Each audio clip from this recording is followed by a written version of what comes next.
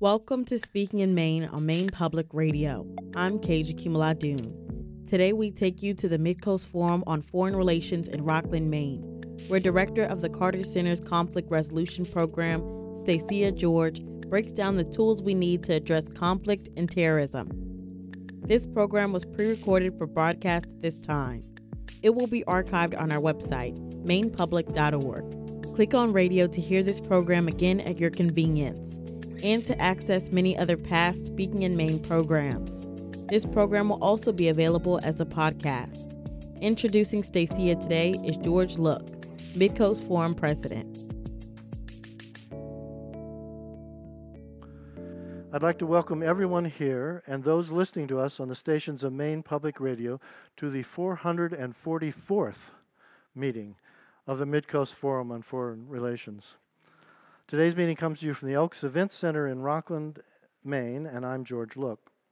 The Midcoast Forum was founded in 1983 to invite a foreign affairs expert each month to speak and answer questions on an issue critical to the formulation of U.S. foreign policy. Audios of past forum talks and information on upcoming forum programs are available on our website at midcoastforum.org. If you want to become a member of the forum, you will also find our membership form on the website. To join, just apply. We are pleased today to have Stacia George with us to speak on Winning Without Weapons, the tools we have to address conflict and terrorism. Given the sanctions and other financial tools that we are now using to punish Russia for its ongoing invasion of Ukraine, it's particularly nice to have Ms. George here to speak about the non-warfare tools that are available and where they might be applicable. Stacia George became director of the Carter Center's Conflict Resolution Program in 2021. Before joining the Carter Center, she was the director for West and Central Africa and Haiti at Chimonics International Incorporated, a global implementer of international development assistance. Ms. George previously served as the deputy director for the United States Agency for International Development's Office of Transition Initiatives. She is an expert in conflict management and international development, with specializations in conflict-affected environments, stabilization, democracy, and community-driven development programming. That's a mouthful.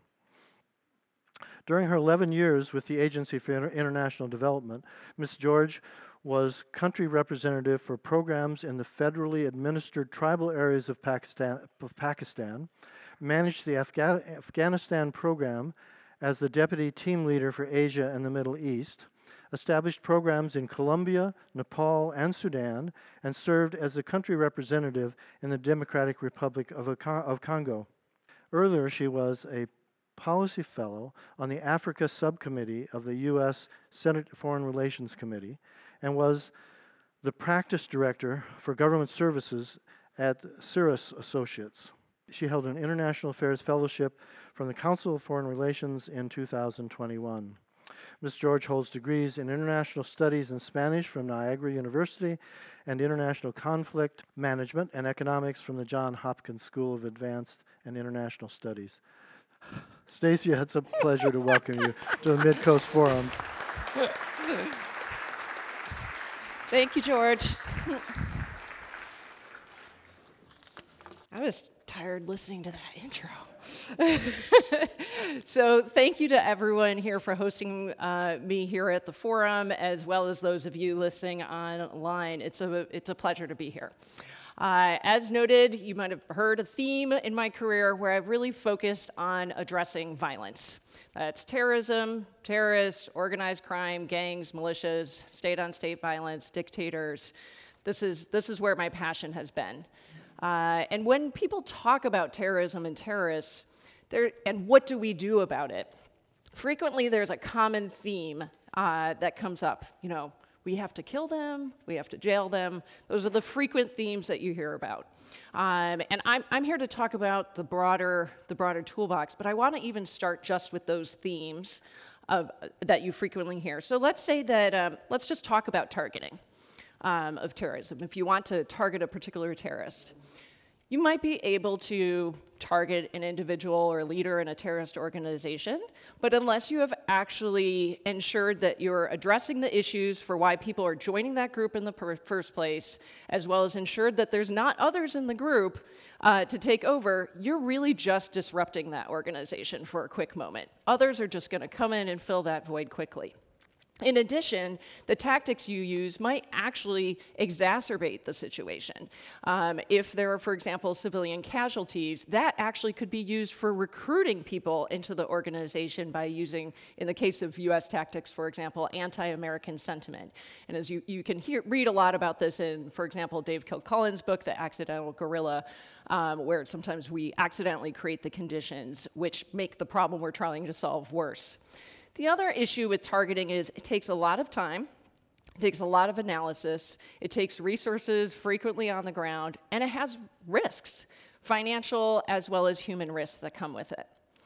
So, and I'm not saying that there isn't a time and a place for that. I'll talk about that when I circle back around to explain the whole toolbox. But it's for specific circumstances. Let's talk about jailing for a moment.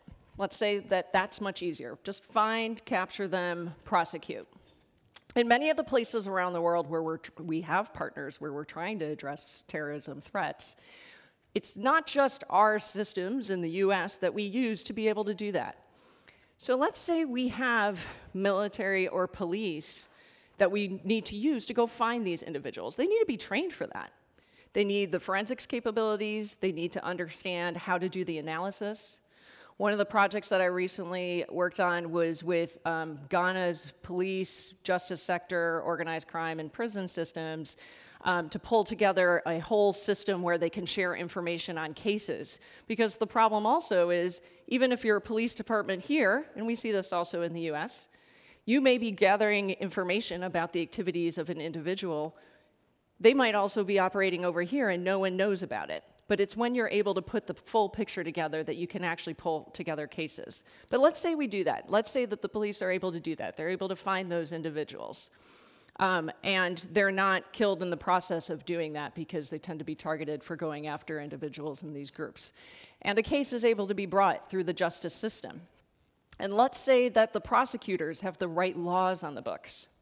So frequently in the places where I've worked, one of the things that I've done that people don't talk about a lot in regards to addressing these issues is security sector reform, justice reform.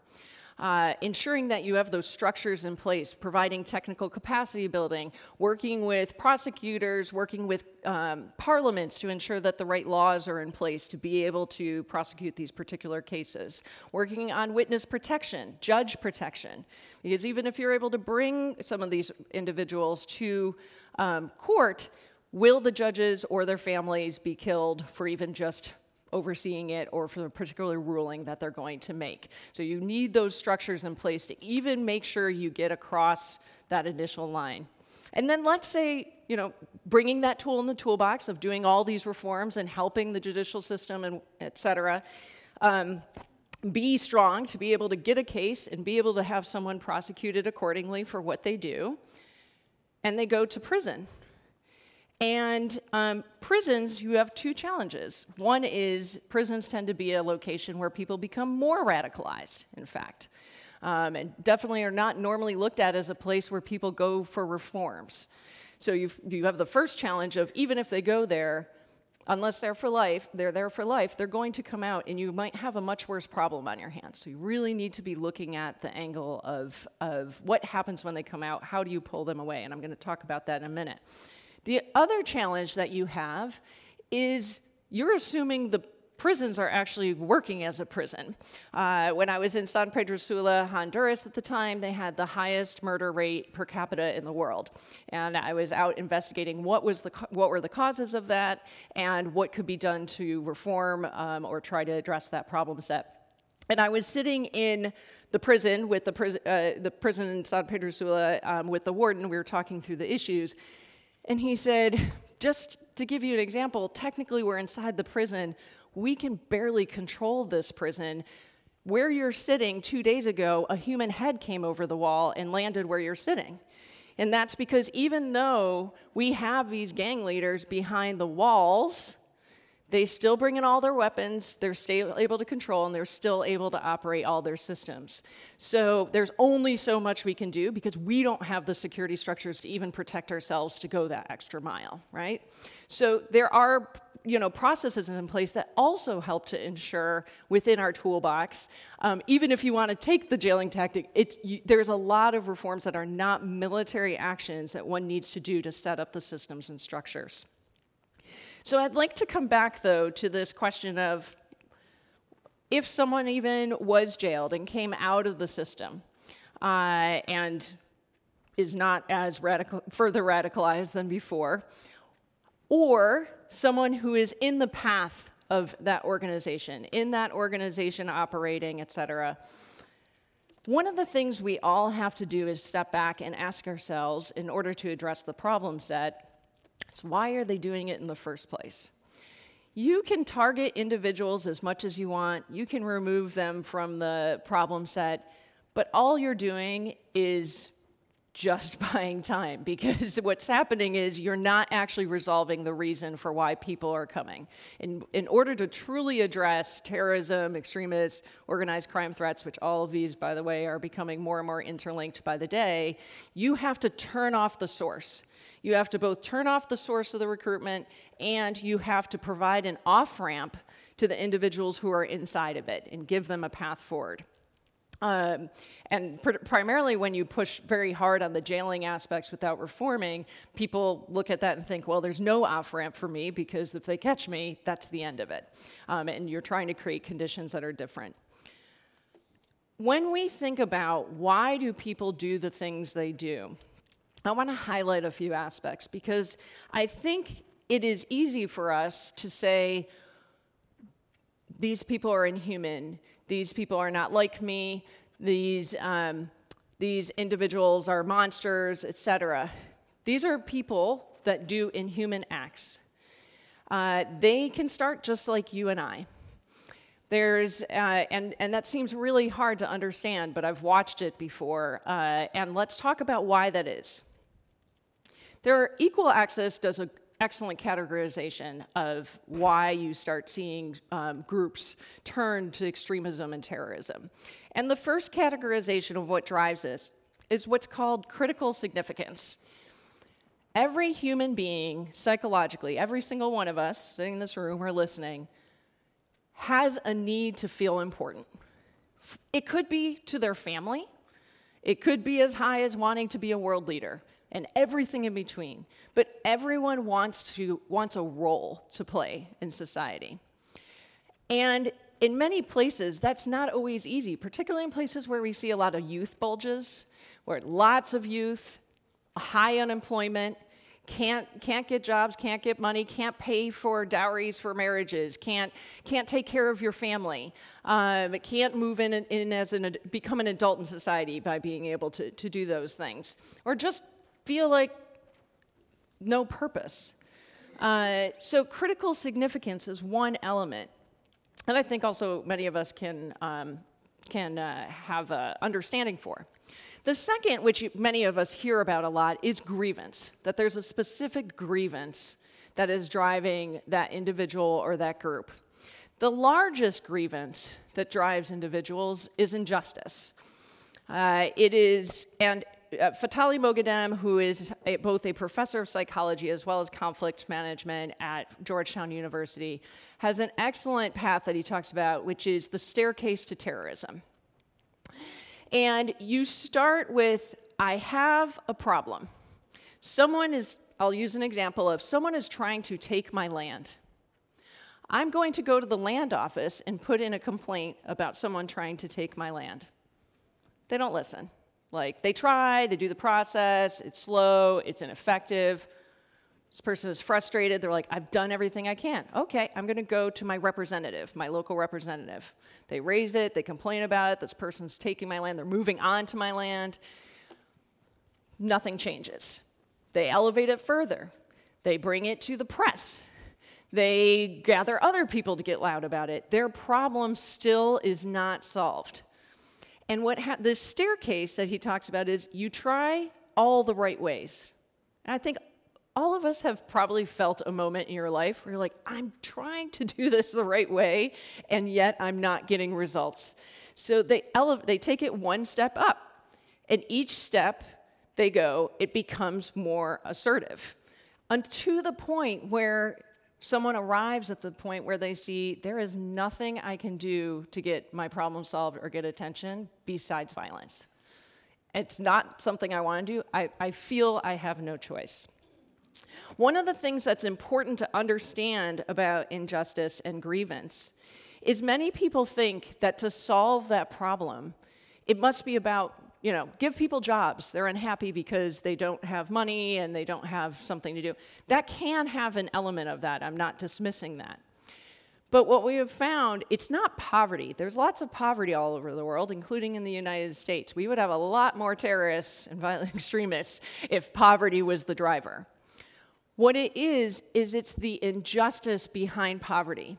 So is this group doing just fine while my group is not? Why does that group get access to jobs? Why does that group get access to high-level people? Why does that group, when they bring a complaint to the media or their representatives, why did they get a response and I don't? Why did they have more money when I do the exact same job as them? It's that injustice which creates the friction that drives people forward. So we have critical significance, grievance, and then the third one is identity threat. A feeling that another is coming after your group. And that can be socially, culturally, politically, economically, physically, all of these different categories.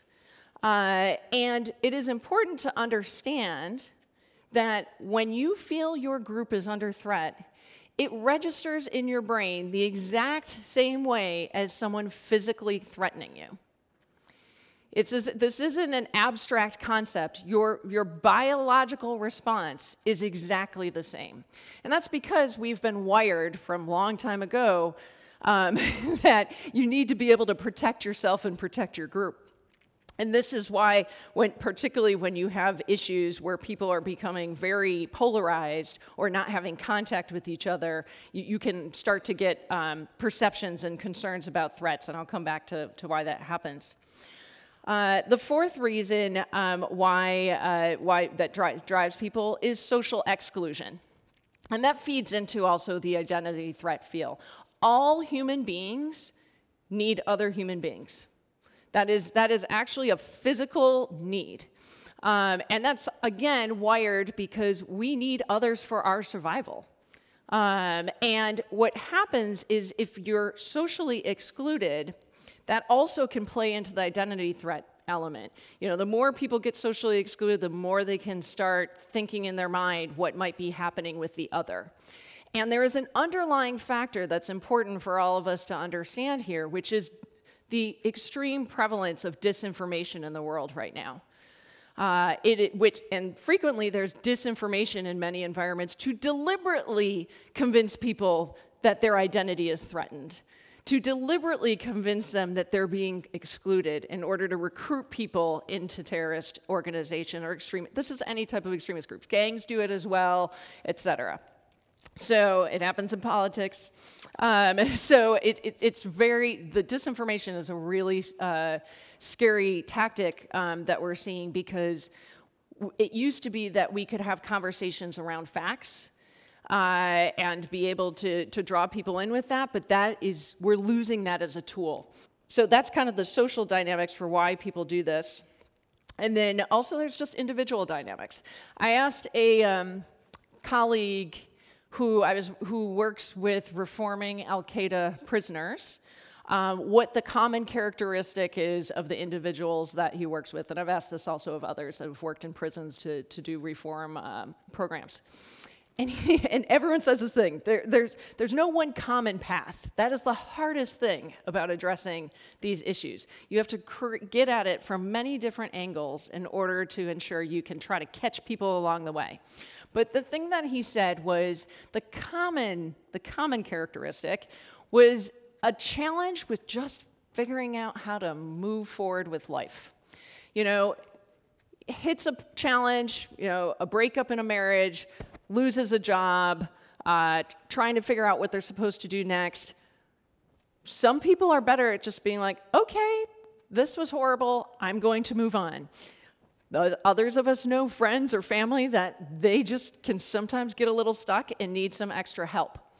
And this is why you see actually social workers are one of the most critical tools for addressing getting ahead of this path, because they can identify people who are already along this path and help them solve their problems, basic day-to-day problems. When I was working on reintegrating former militants back into their communities in Congo, I would ask, we would have a process where we asked them, why did you do this? Why did you join these groups, et cetera? It was part of forming reconciliation between the communities. And some were like, because I had to, because they put a gun to my head, or they threatened to kill my family, or I had to because I needed to feed my family, I needed the money.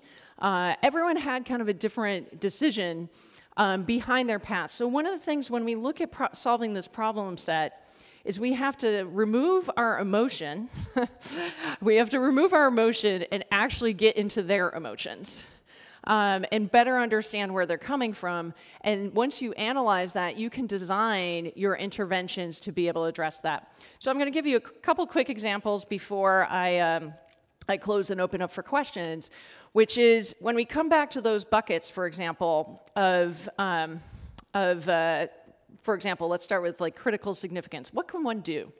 In the development world, frequently we would do things like youth engagement projects, or connecting youth and older leaders together to help them, pull them into society, give them a role in society, give them a role to play.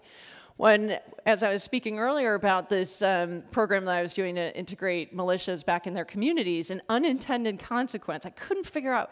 We did a whole process where the communities and the former combatants determined what their values were together as a community and how they would work together and live together moving forward. I was like, and the results we were seeing were amazing. What we saw was that these former militants who were terrorizing the communities turned into community leaders.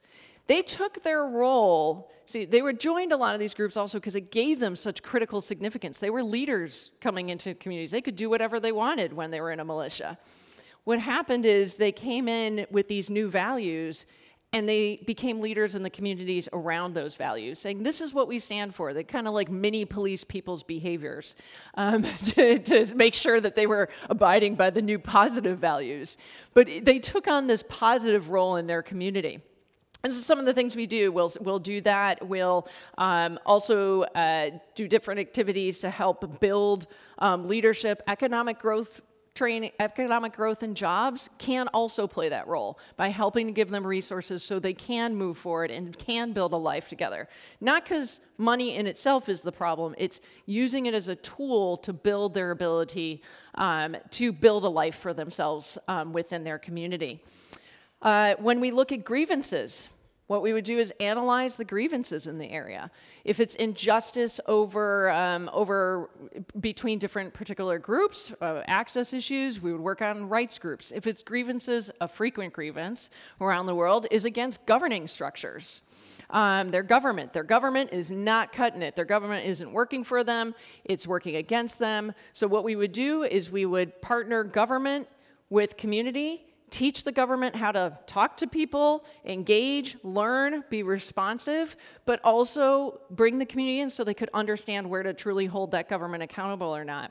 And some of the things you would see with programming I would do, for example, is you might see me supporting the building of a school or a road or a lot of agricultural projects, but that's not the end game.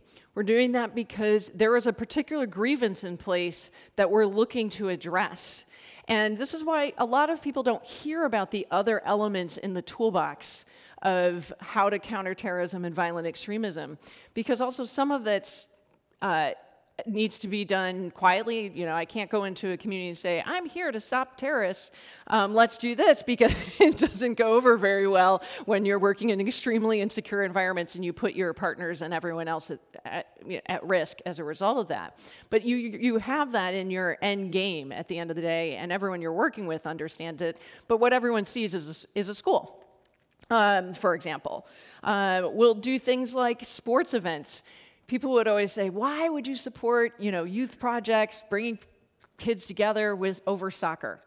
How valuable can that really be? Well, I'm like, that's actually a really critical tool for helping to build resilience by building social networks, bringing different groups together who normally wouldn't engage with each other, get at the social exclusion element, build in different groups so you're not dealing with as much fear of identity threat.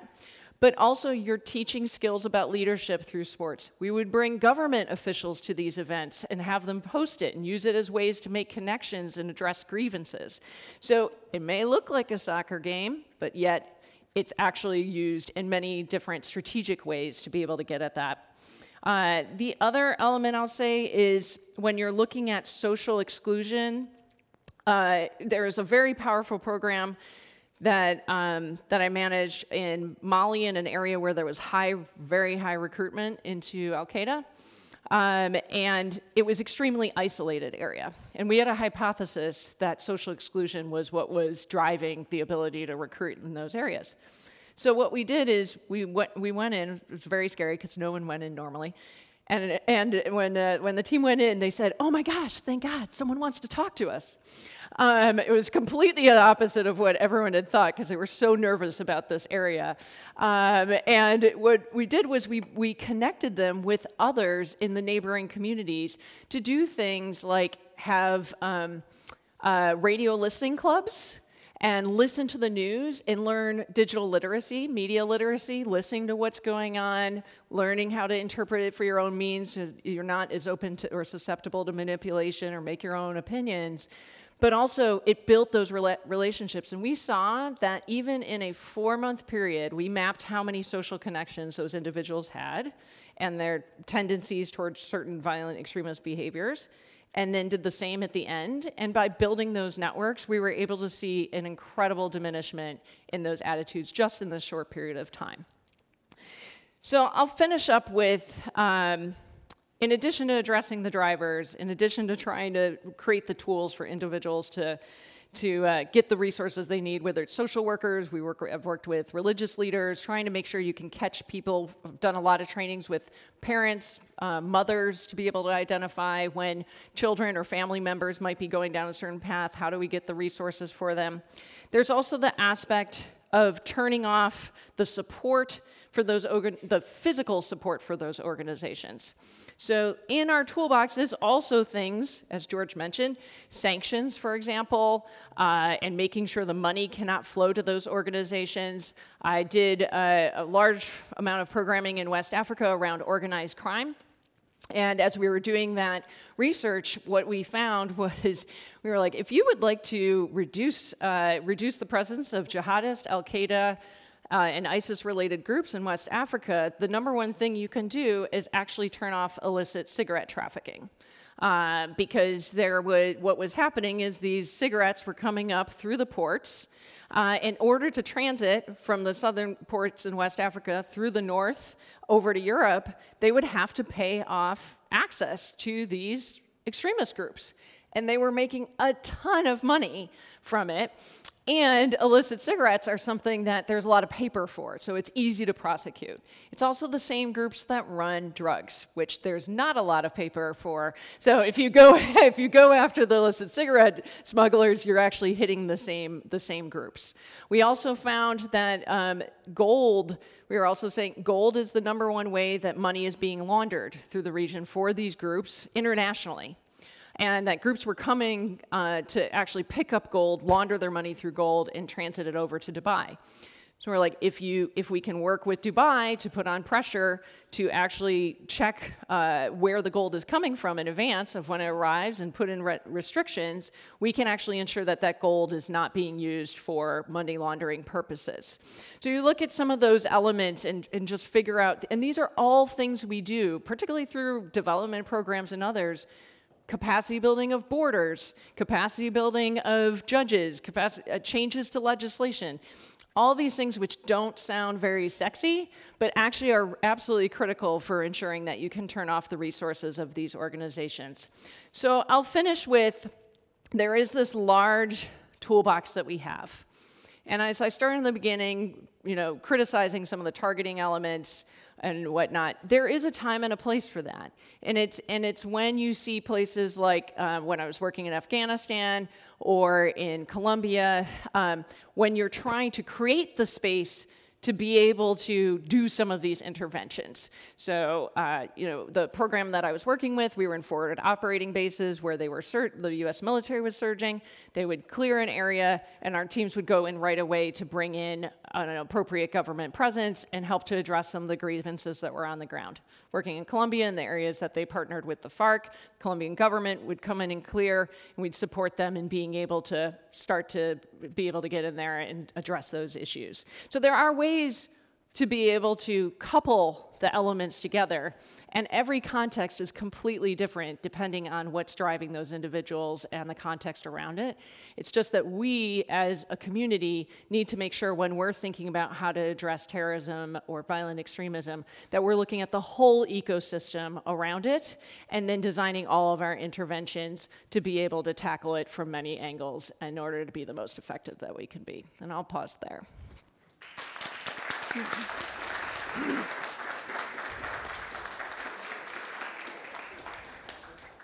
Thank you very much, Stacia. Very interesting, because oftentimes we think more in terms of physically going after these people than trying to help them. I usually, while they're collecting some questions from our group, I usually use this opportunity to ask the first question. In the developing world, a lot of times the population is very youthful. Mm-hmm. It's, sometimes 50% or more of the population is under 20 or something like that. And a lot of times these people are fairly well educated, but life seems hopeless to them. What is the role of that dynamic in the ability of terrorists to recruit from these societies? Thank you. Yes, we see this in a lot of locations where you're seeing sometimes 70% of the population being youth. And truly, and it's a frequent theme that I hear in places, it's hopeless. It's hopeless because our government doesn't care about us, they're not responsive, there's no jobs for me, for whatever reasons. I was just out in Gaza a few weeks ago, where the blockade has been in place for 14 years, and people generally are not allowed to leave, nor as much allowed in. And, youth were saying to me, youth that had not been able to vote since 2008, youth were saying to me, why should I literally have no path forward. There's no path for this ever to end. What do you want me to do? I'm just sitting here. And it's a very, that is a significant grievance, right, in itself, right, that hopelessness. And what we try to do in the programming I've done is figuring out where can you open up pathways to be able, not just instill hope, instill reality for what they can achieve within their context. But if we don't do that, it is ripe for explosion. And even when I was out in Gaza, we were starting to see like murmurings of ISIS starting. This is exactly what groups like ISIS look for: a group of people who see no path forward and are able to easily exploit them against that. So this is one of the things we have to be looking for. And I think there needs to be, particularly in a lot of societies, there's a lot of elders who are influencers, and then everybody else. And we're trying to find ways to make those connections to be more strong and build them in to see a path forward, rather than just these are the same people who are here all the time and they'll never listen to me or talk to me. It's a very broad question, but I think one that's really important. Do you have adequate resources to make this approach work? Never enough is always the answer. I mean, it could be limitless, but to be honest, it is feasible to have adequate resources. Whether we are resourcing adequately is another question. So for example, most people in the US believe that 7% or 8% of our budget goes to foreign aid. It's less than 1%. The thing that I love as someone who works on these issues and as someone who's also very fiscally conservative with resources is you can achieve so much. Some of these things do not cost us much. Sometimes it's as much as just getting good advisors in to help someone figure out how to reconfigure their systems, right? It can be as easy as just some additional people power or youth programming or just helping people get off the ground. So in terms of, and the US military actually has come out in the last couple of years with statements being very clear that they're like, you're resourcing us, they'll always take resources, but you're resourcing us enough. You need to be resourcing this more because we need these types of interventions to turn it off. Like, we can keep holding the dam a little bit, but we need it actually, the water source to be turned off. And so there's been a lot of collaboration on that. But unfortunately, I think, on the Hill, there's still challenges with being able to increase the resources because people think, oh, foreign aid, it's just something that people do to be nice, when in fact, I went into foreign aid because I'm all about our national security. And that's something that I hope we can continue to change that perception. It's one that I think kind of gets at the heart of a lot of this. Who actually brings your group in? The government? How long do you stay? How do you measure success and decide on where to go or when to go there? Those are all easy questions. I try to sort out the easy ones. Yeah, thank you. Okay, I'll start with, so it depends on the situation.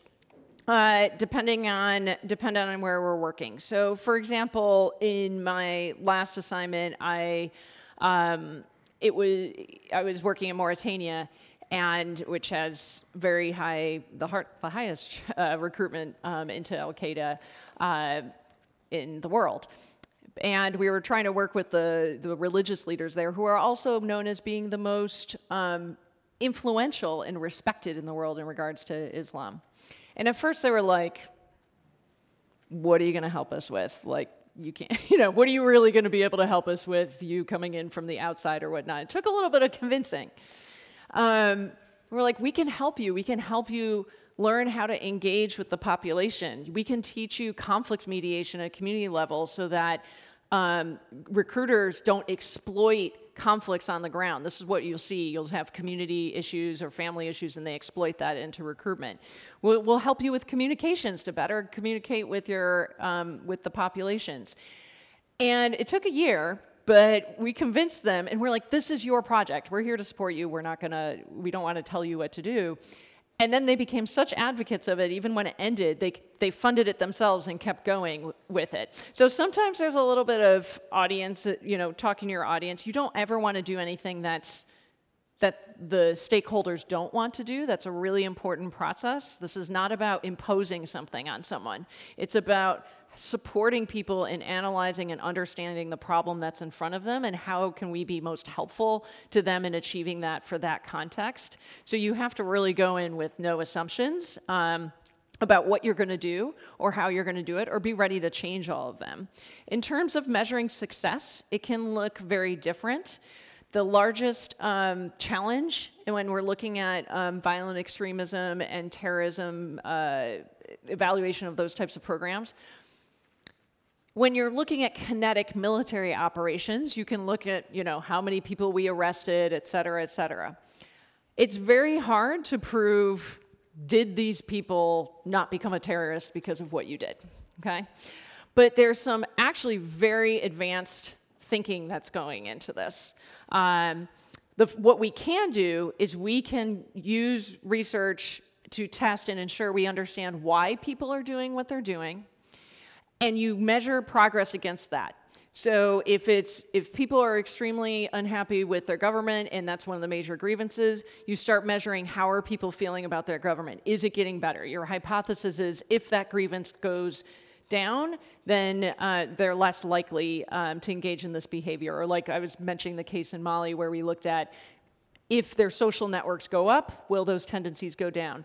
RAND actually has some really innovative approaches right now where not only do we test against those characteristics, but they look at actually the lessons from suicide prevention. In measuring suicide prevention programs, they know the characteristics of individuals that make them more likely to commit suicide. So they measured that before the program and then after, and they can say, like, we've been able to change these characteristics of the individual, which should make them less likely based off of our research. Thank you. We have several people who have asked for a specific example, if you could give us, of where these tools have been successful in turning around the situation. Mm-hmm. So I would say a couple of examples. I'm just making a note to myself. So I gave the previous example where definitely we saw the decrease in Al-Qaeda recruitment in the areas where we were working in Mali, also saw that pushback in eastern Mauritania. I can say we did very rigorous research in the tribal areas of Pakistan where we were working, and learned a lot from that. What we found was in the areas where we did provide assistance to address grievances, particularly grievances of services from the government, where we worked with the government to help to be responsive to that, tribes would change their allegiance to be supportive of the government of Pakistan or change away from the Taliban in those areas, but only if they had the security to be able to do that. So, and this is something this is why it's so important, this security sector reform, ensuring you have security, the systems and the structures to keep people safe. Because even when people want to make the decision to be able to walk away or not support a group, you need to make sure that they can live with that, physically live with that decision. But when we saw in the areas where they had their own tribal militias or strong government military presence that was strong, and you intervened with these types of interventions, then you would see the tribes come out and change allegiance and explain and be very explicit that that's why they were doing that. But it is, I think it's coming back to when I was saying earlier, we have to stop, remove our judgments and remove our emotions and try to understand their emotions. One of the things, people will look at, for example, ISIS in Syria, and, once ISIS comes into an area, you either have to leave or be with ISIS in order to live.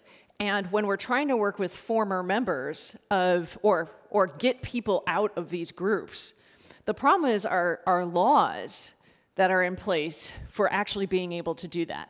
So I cannot, none of us can actually, provide any direct material support to a terrorist or a terrorist organization. How do you juggle that when you're trying to get someone out?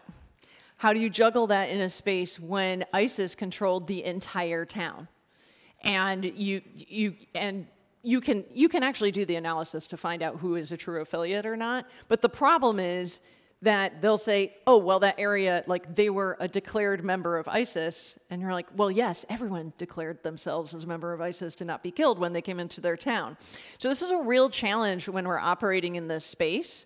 We can do things like connecting former members who've left to current members, but in terms of, for example, many of you may know the Chibok girls who were kidnapped many years ago in Nigeria. Sorry, I had to sigh for a moment because when they were let go, finally, we wanted to be able to provide support to them. It took over a year to get the legal approval to do so. The argument was that they could have been turned into Boko Haram once they were kidnapped. And we couldn't prove whether they were or were not anymore. And the only approval we got after a year was to work with their children. we couldn't even work with them. And so, and part of this comes from a public perception of like everything that's working with the terrorists is bad, and it's certainly like you need to have that mindset on. But for example, there's no carve out for any types of peace activities to try to get people out of groups. When I worked in Nepal and the Maoists joined the government, so they dropped their arms, they signed a peace agreement, I still could not work with them, even though all the things that we had designated them as a terrorist group for, they were no longer doing. There was not a clear path to get them off of the designation list. And so they could be in the room with us. I couldn't give them tea. I couldn't like advise them, but like this is what we deal with in our context. There's a big movement actually on the Hill to try to do carve-outs to be able to have people be able to engage once a group has stopped terrorist activities in order to try to keep moving things along a positive path. But it's a challenge. But aren't there just some terrorists that are so feared or so hated that by in their population that targeting makes good sense? I mean, yeah. I mean, sometimes it is, and I won't dismiss that at all. In fact, I remember when I was in Pakistan and the drone started in Waziristan, which at the time the U.S. was not taking credit for, but everyone can figure that out. So, but I thought I had teams operating in Waziristan, and I asked them, "How are you? What is the public perception of this, etc.?" And they were like, "Thank God. I mean, thank you. These people are not. These are not the people who are reconcilable." Okay, these people in these particular locations they were targeting are the people I'm the first to say, they're just some people that you will not be able to pull off that path. But what we need to do is do the best we can to remove as many off that, keep them from getting on the path, remove them from that organization, and then you're left with what you should resource against in order to target in that way. And here's someone to ask if there's an identifiable trigger of some type that, so this lack of a role or grievances, etc., turns into violence. Is this something that you can identify, that there's a certain point when it switches over? I'd like to say that there is. In talking to people who've interviewed individuals, it's very individual, the path. Sometimes it's a dream, as minimal as a dream, that has just pushed someone to decide, and this is very in the Middle East, dreams are very important. For example, sometimes it is just a personal matter that puts someone over the edge, or just the fact that they've been dealing with an issue for a decade and it's still not getting better. And I think we've all had moments you just wake up and you're like, I can't deal with this situation anymore. But everyone's trigger is slightly different, because you and I might be dealing with the same situation, and I might become way more frustrated faster than you would. I will say one of the things does influence the triggering is someone's psychosocial state. So trauma has an impact on people's abilities to modulate their emotions and their behaviors. And the more traumatic the environment that someone is in, the more likely that they're going to escalate faster because of that. And even, I think, we look at this, we also do programming in the US, for example. I mean, everyone is traumatized in some way, shape, or form over the last 2 years for various reasons. You see how that can manifest itself, even just an exhaustion of wanting, of just kind of trigger responses, or just, quick emotions when you might not have been that way before. So you have a combination of that. Adverse childhood events can also have an impact on reducing someone's resilience. We talk about building resilience. So it's very individual, and this is why we have to address these issues from both an institutional social level as well as at an individual level, like having people who are also looking at the individuals and helping to shape them within that context at the same time. Good mentors, good social workers, et cetera. Here's a question I should have noticed and asked very early on. Can you explain the difference between a terrorist and an extremist? Yes. So, well, that's a great question. Terrorists, extremists, and insurgents. That's always a fun one. It depends who you're asking. So sometimes I use the language. We moved to talking about. I use terrorists in this conversation because most people use the term terrorism, but most of us who work in this field more use the term violent extremist because it's someone who has an extremist perspective and is choosing to use violence to enact that. And we feel like it describes better the process. Because also I've worked with individuals and I'm like, listen, you can have an extremist viewpoint. All I'm asking is, let's just focus on not using violence to obtain your objective, right? And that's really the goal, particularly when you work with current members and you're trying to do de-radicalization. Can we just get to the point where you feel like violence is the only way to solve this issue? When you talk about insurgents, those are people who will use terrorist activities in order to actually hold and govern a territory. So it's a terrorist who holds it. Insurgents are terrorists. All terrorists aren't insurgents. So, but violent extremists covers it all. It's complicated. It's very complicated. Let me read a couple of questions here at once, because they're closely related. One is, how much of an obstacle is our dominant patriarchal system to gaining access for the work you described? And the other one is, by youth, we seem to mean the young unemployed men. What strategies do we have to help women with the limited option to improve their outcome in society? I will start. I mean, in terms of the patriarchal system, I'll say that is less an issue to get the resources, I would say, but it certainly is a challenge to ensure the right voices are at the table. And I'll also say that also creates frictions and challenges, as well as issues of being most effective. If you're missing out on a whole population's voices, you're going to be less effective in what you're doing. Now, I'm glad this question was asked, because I don't always mean young men, and this is actually one of the assumptions that people make.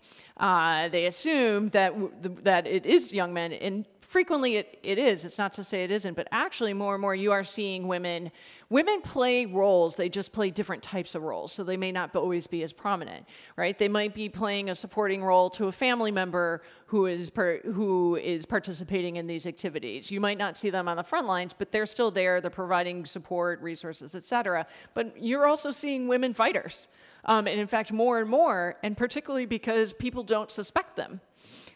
Because of those assumptions. So they actually make some of the best people to be able to recruit.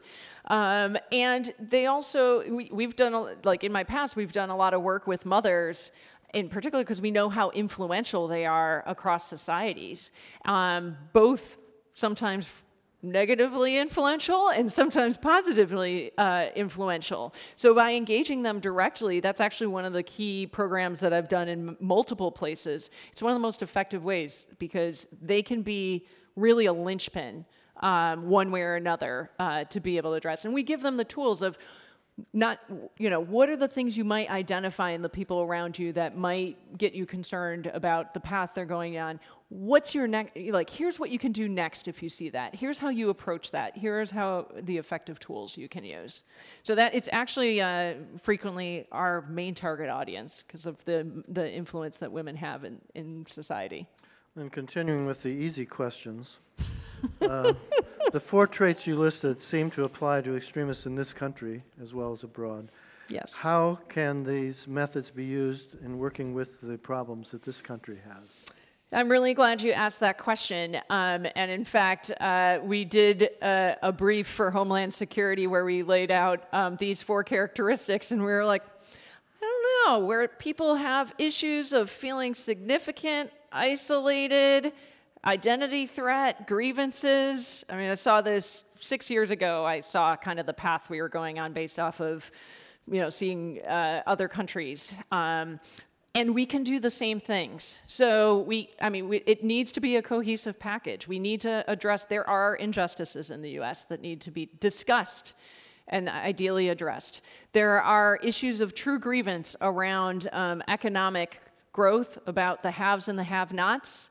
There's rural-urban divides. There's the political divide is getting worse. And so some of the things we're doing, for example, at the Carter Center, is we are bringing people together in diverse networks across political spectrum, as well as rural, urban, socioeconomic, et cetera, around issues that we can agree upon. Let's not talk anymore about what we can't agree upon. The list is too long right now. So let's actually talk about what we can agree upon. And the momentum we are getting gives me hope every day. We agree on not using violence, that we don't want that we agree that we are afraid of what's happening, and we are exhausted. We all agree, no matter everyone who's in those meetings. Everyone is afraid and exhausted. No one wants to keep going down this path. And that is a powerful tool for bringing people together and recognizing commonality, even in the most diverse of structures. So we're working to bring people together, say we all agree on not using violence, we all agree we're exhausted, we all agree we want safe and secure elections. And let's work together about what that looks like for all of us, because we all love our country. And we can work on this together, but it is the most important thing we need to do in order to address that is start with an acknowledgement of where we are, an acknowledgement of the true risks that we face. But I always end with, like, the good news is there's so much we can do to be able to arrest the path that we're on, and it even just starts with conversations with our neighbors that are truly about listening and truly about understanding and not about convincing. And the more we're doing to teach people how to do that, the better we can be and recognize that we don't need to be afraid of or angry at others. We just need to start with, like, we all don't want to be here together. So and all of you can help to play a role in that. That's the beauty, is you don't need to be like me, who's bringing these experiences from overseas. Every single person who's listening or is in this room can play a role in helping to bring these discussions to the table and helping others to understand kind of where we are and how we might be able to move forward. Well, this is clearly a topic where we could take a lot more time in an hour. Unfortunately, we're at the end of our hour. Just a personal question that came from the audience. Where did your passion for this work come from? Oh, that's a good question. So when I was in middle school, I wore a back brace for scoliosis, and it really intrigued me how people just treated me differently by the way I looked. And I'm like, I'm the same person inside, and yet why are people's behaviors so different? And that's how I started getting involved in identity-based conflict and understanding why is it that people mobilize around someone's, whether their ethnicity or their religion or how they look. What is the psychology behind that? And how do we understand that better so we can reduce violence in the communities where we're living? So that's how it started. All right. Thank you very much.